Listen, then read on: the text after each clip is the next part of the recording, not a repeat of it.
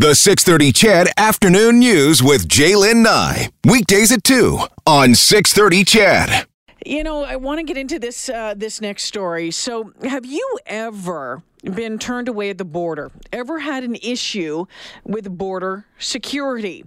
This next segment is going to focus on a Lethbridge man who for 30 years was a professional engineer working in the oil and gas sector. When things got rough in the business, he went back to school for more engineering certificates in the hopes of finding a job in the U.S. He has worked in the U.S. 4 times previously, as well as overseas. Now, after a couple of years of searching, he was hired by a company in Texas and received his legal work visa at the end of March of this year, so March 2019. Dreams were coming true for Corey Ike and his family until he went across the border at Del Bonita, where after hours and hours of questioning, being fingerprinted, videotaped, having his new employers called, the border guard canceled his legal work visa and denied him access to the U.S. for 5 years. Wrap your head around that one, Chedville. Corey Ike is joining me on the phone this afternoon, as well as his lawyer, Len Saunders. Corey, Len, welcome to the show. Thanks for having us on. All right, Corey, let's start with you first off. I mean, what a nightmare for you and your family. Yeah, that would be... That, I guess, would be putting it mildly, considering the circumstances here that, a lot of people are facing out here with the economy and looking for work. It hasn't been a very good experience at all. So here you are, you've been in the business for 30 years, then, things, take a major downturn. You work your butt off to get more certification. You look for another job. You finally line one up down in Texas and Dallas area. You've got everything which you believe to be, proper and done correctly. And then this border guard says no. What reason did he give you?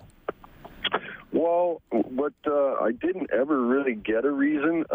After it was all said and done, and taking quite a portion of the day before receiving the bad news and taking my visa away and giving me the 5-year denial, he basically told me that there's a number on the forms, and I could phone that and seek an appeal and see what goes from there. Did you call the number?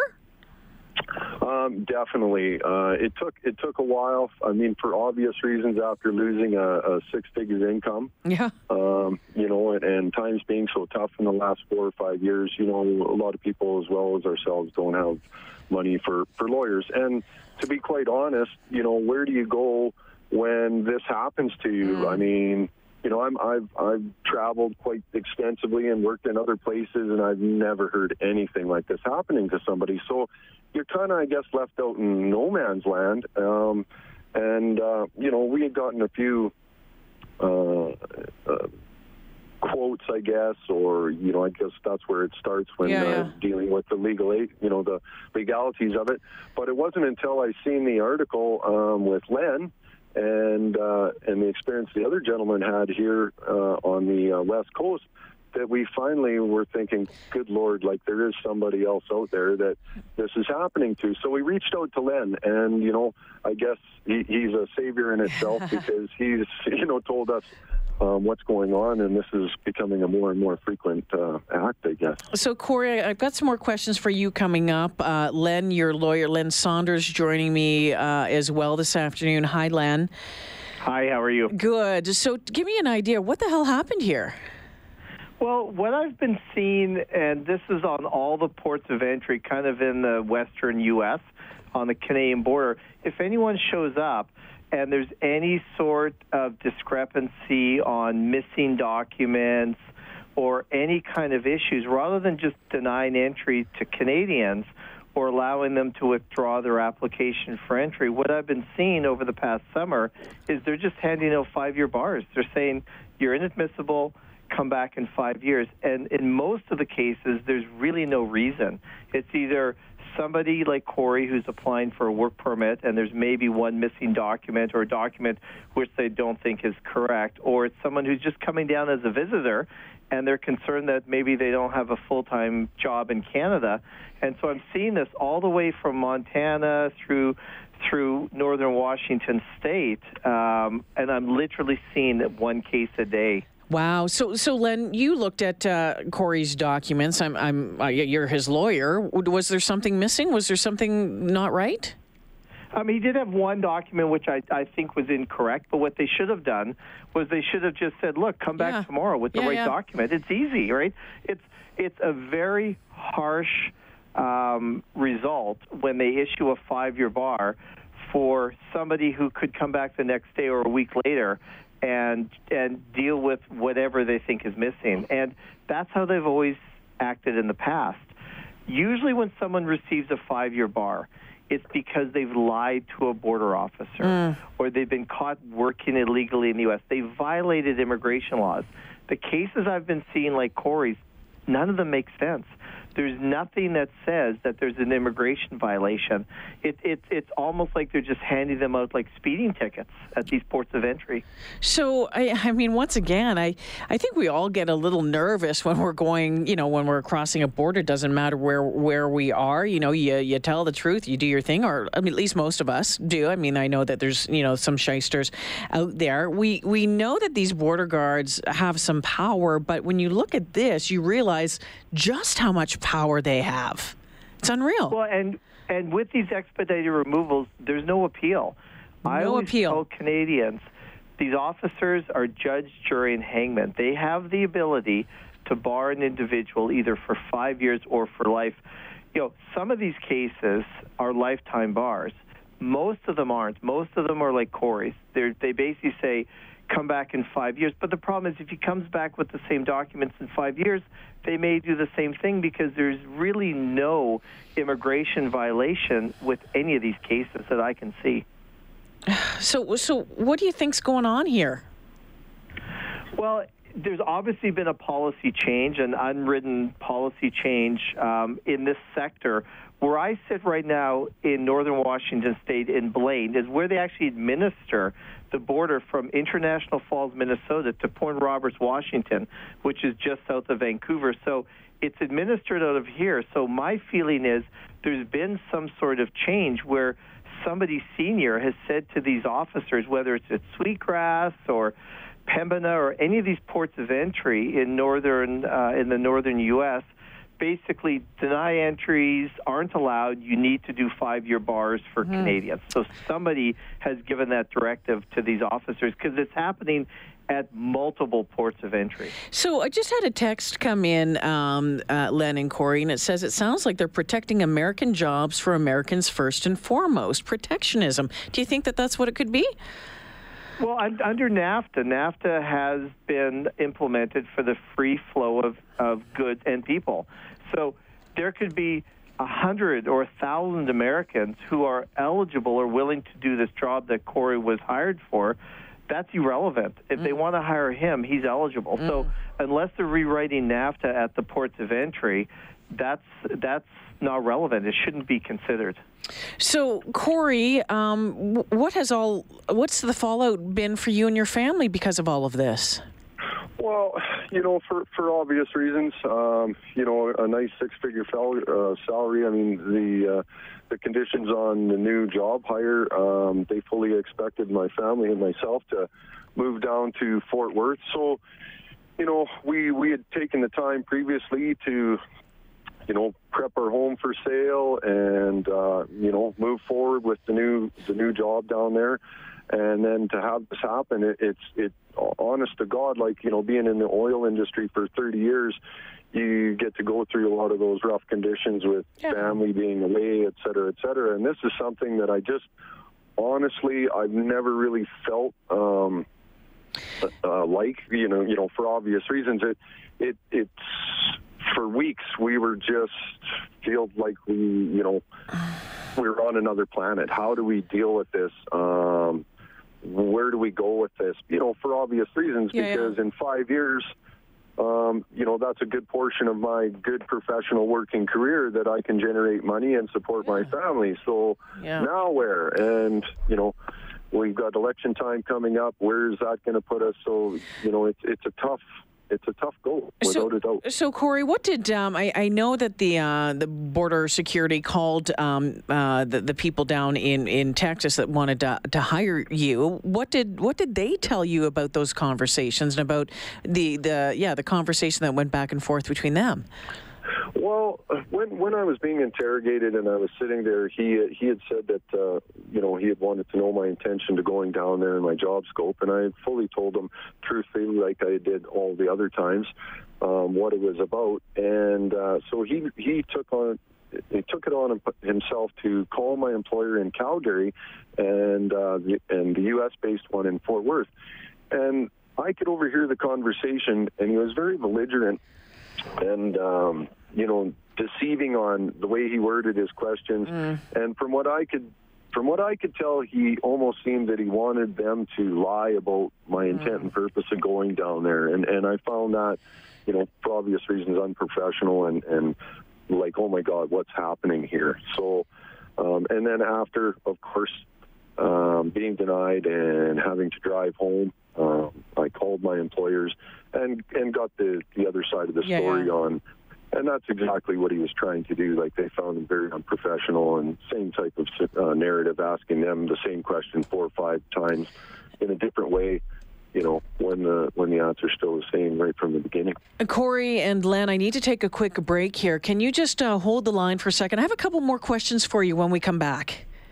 Sure, certainly. Okay, thank you so much. We'll continue this conversation with Corey Yike and Len Saunders. Want to know what comes next and what kind of recommendations Len Saunders, who's an immigration lawyer, has for any of you possibly facing this situation in the future. Stay with us. 6:30 CHED Afternoons continues. So, again, just to refresh your memory, Corey Yike from Lethbridge had got a job down in the U.S., had all the paperwork done, went across the border and was turned away. The border guard canceled his legal work visa, denied him access to the U.S. for 5 years. I'm joined by Corey Yike this afternoon and Len Saunders, immigration lawyer. Len, so what happens next for Corey? Like, what can you do? You said there's no appeal, so can this be fought anyway? So there's no appeal mechanism for an expedited removal. So he has 2 options. One is to wait the 5 years and then seek reentry and hopefully not have it happen again. The other option is to apply for a waiver. The problem is with the waiver, it costs $930 US just for the application fee, for the privilege of being able to come back in the future with no guarantees it's going to be approved. So that's about $1,300 or $1,400 Canadian. The other problem is when you apply for a waiver, you have to do a letter of remorse showing that you're remorseful for your immigration violation. Oh. I don't know what he could be remorseful for.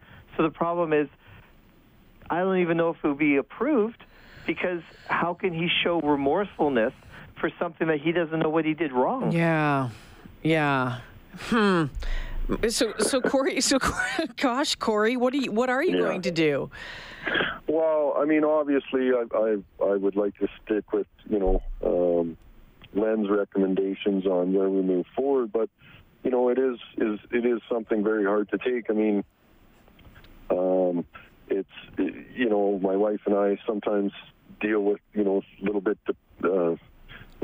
bouts of depression, of course, and for obvious reasons and financial difficulties. I mean, the best way that I guess I can, as a man, explain it to somebody would be, and I don't know for obvious reasons, but when a woman gets raped, that whole intention of saying no and having somebody forced upon you, I guess there's not much difference here other than there was no physical interaction, but the psychological end of it, I guess, would be pretty much the same.